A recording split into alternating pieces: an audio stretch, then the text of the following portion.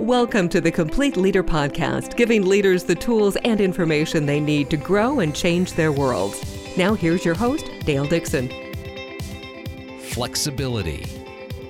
Welcome to the Complete Leader Podcast, everything you need to become a high-performing leader. I'm your host, Dale Dixon, and each and every week, we dive into one of the competencies discussed in The Complete Leader, the book by Ron Price and Randy Lisk. And this week, we're taking a deeper dive into this idea of flexibility. Ron Price, great to be with you again today. Thank you, Dale. It's great to be with you. As the book opens up into flexibility, it uses the tree as an example. And let's talk about this idea of flexibility and what it means based on the book and how that plays out for the reader. Yeah, it's really fascinating, Dale, when you use a tree as a metaphor. Of course, there are different kinds of trees, but in general, we would say that one of the ways a tree demonstrates flexibility is its ability to endure a storm, its ability to handle wind, or in many instances, if you're in the northern hemisphere, you might be talking about ice storms or things like that. And most trees, their flexibility is a combination of strength and the ability to bend but not break. And there are two reasons why trees do this well. The first is because a tree may have a deep root system, so it has this leverage. It has this balance between what's above ground and what's below ground. And what's below ground is what provides it this great capacity for being able to hold on in the midst of challenging circumstances. I love the redwood trees as another example because, in fact, the redwood trees of California don't have deep root systems. They get their strength from intertwining their roots with each other, and it's the collaboration, it's the cooperation with each other that gives them the strength to be able to endure these big storms. I can see that this idea of flexibility is so important, especially in this day and age where life is changing from a business perspective and our industries are being upended virtually overnight as we see things. So give us some more reasons why this idea of flexibility is so important for an aspiring leader. I think one of the big reasons is because an early step of understanding your potential as a leader is to recognize that a lot of what's happening in the world around you, you have no control over. What you always have control over is how you respond to what's happening around you. And flexibility is the ability to recognize that difference between what you can't control, but how you can respond to it. And I think oftentimes there's an invisible influence you have. There's a great capacity to lead, even in a circumstance where there's much that you don't control, if you understand how to flex, how to adapt the way that you respond to schedule or relationships or challenges or threats as a leader to take advantage of those things that you can control, but also to learn how to work around or leverage the things that you can't control. So let's start down the path of developing flexibility as this core competency. Where do we start and what does that look like? Well, first of all, a lot of people would say, well, I don't really think it's a competency. I think it's a trait. I think some people are born with this flexibility and other people just don't have it. I would disagree with that. I do believe that we all have a different degree of inborn flexibility that is greater or less, but I believe that it's also a learned capability or a learned competence that we all develop. And I think that it's important to think about flexibility because oftentimes our vision, our ideas, or our plans get us started. But if we stay rigidly committed to those plans without recognizing all the things around us that we have to adapt to, that we need to exercise flexibility around, there's a really good chance that we're going to fail in what we set out to do or that we're going to underperform. And flexibility is important for us because we are going to run into obstacles. The circumstances that exist when we're executing a plan are going to change. They're not going to be the same circumstances that were there when we developed the plan. And there will be new opportunities or there may be new threats that come along the way. And so this is why flexibility is so important because a leader has to, I think having a plan is really great, but being so committed to your plan that you ignore what's going on around you and you put blinders on with the things that could threaten the end outcome, the end goal that you're after is really going to cause you to fail more often than you succeed. And there are a number of areas, especially when I'm thinking about business, where we can incorporate and must incorporate flexibility in order to succeed. Take us through some of those. Yeah, well, of course, change is always happening around us, and we don't mind change if we're the instigator of it, or if we can quickly see how it's to our advantage. But what we don't like change, or when we don't like change, is when it seems like it's going to work to our disadvantage, or we don't feel like we have any control over, and it's being forced on us. So when I think about where flexibility may be helpful, first of all, I think about the way that we organize and execute around our priorities. Sometimes we have to reevaluate what we've decided is most important this week or this month or maybe even this year because of the way that circumstances have changed around us. It doesn't mean that having a set of priorities and organizing yourself around those isn't important. It's that we have to recognize sometimes they need to be adjusted to face the current reality. Another is responding to customer needs and requests. Some of our greatest opportunities in serving our customers and in building a stronger, long-term successful relationship with our customers is dependent on our ability to flex and to adapt to their needs and requests as our relationship unfolds. Another example would be to take advantage of a new opportunity that comes along. Maybe you didn't even know that it was there, and all of a sudden it comes out of nowhere. And in order to pursue it, you have to realign resources. You have to rethink what you're doing, when you're doing it, who's involved with you. Or it may be around neutralizing a threat, for that matter, that you've got a threat that just appeared, and you have to figure out a way that you're going to keep that threat from derailing you from what you're trying to accomplish.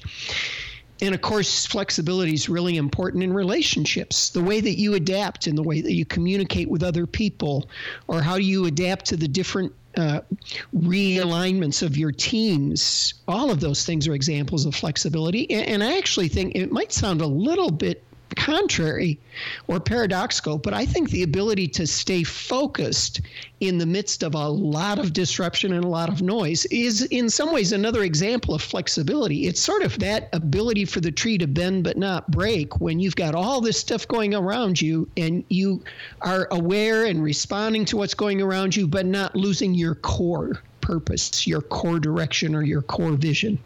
As I listen to you run through those, I can imagine that in some people's minds, you're saying they might be saying, "Okay, but is this situational? Are you asking me to compromise some of my core beliefs in staying flexible?" Yeah, that's a great point. One of our friends and a colleague, Skip Hall, he was a NCAA football coach for 30 years, and then he went into coaching in business, and he helps businesses, especially that are recruiting people out of college, to improve their recruiting strategies and skills.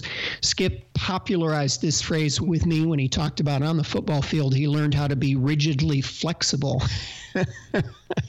And I actually think what that does is it helps to identify a continuum that exists, what I refer to as the flexibility continuum. What he's really saying is that our objective of winning the game doesn't change. And recognizing that we have to organize around our strengths probably doesn't change. But inside of that larger picture, we have to constantly be flexible and adapt to what we see happening on the field. And I think it's true in life as well. So when I think about your vision, your mission, why you exist as an organization, or what your mission is as an individual, what your core values are, how you want your life to be lived, or how you want the culture of your organization to continue to function, I think you need to lean toward the rigid side of the flexibility continuum there. We don't want to compromise who we are. We don't want to compromise why we do what we do or where we're going in the future in a big context without being very thoughtful, very careful and intentional about any kinds of adjustments that we make when it comes to the big picture. In the middle of that continuum, I place things like goals and priorities and strategies.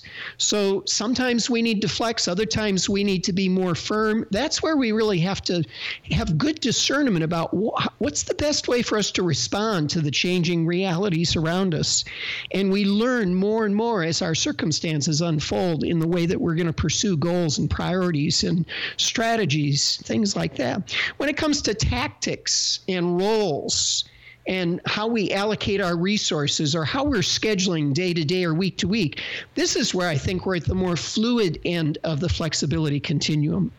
we have to be careful that we're aware of the real circumstances that are happening around us. And this is where we really have to use flexibility the most, because it could prevent us from recognizing an obstacle to our success and overcoming that obstacle if we don't see the need to be flexible and a little bit willing to bend along the way in these areas. So let's talk about the practical steps that gets us to be more flexible in our leadership when appropriate. Yeah, well, I think the beginning point of developing any of these skills that we've been talking about is thinking about it. It's becoming more aware of how this plays into your leadership. A lot of these skills we develop intuitively as we are managing through different circumstances that we encounter in our career. And the complete leader, instead of just reacting to everything, the complete leader becomes more intentional and more thoughtful and reflective. And as a result, they broaden and deepen whatever skill they're focused on. So with flexibility, there are 3 suggestions that I have, Dale. The first is, I think it'd be great to write down 3 successes that you've experienced, 3 things that went really well. And then to ask yourself, what role did flexibility play in achieving those successes? Did I adapt along the way? Did I bend a little bit here without giving up my values or giving up my mission? And analyze what's worked well and where you could see flexibility playing as a part of that success journey. As you become more aware of it, you will become more tuned into it as you face future opportunities to be flexible.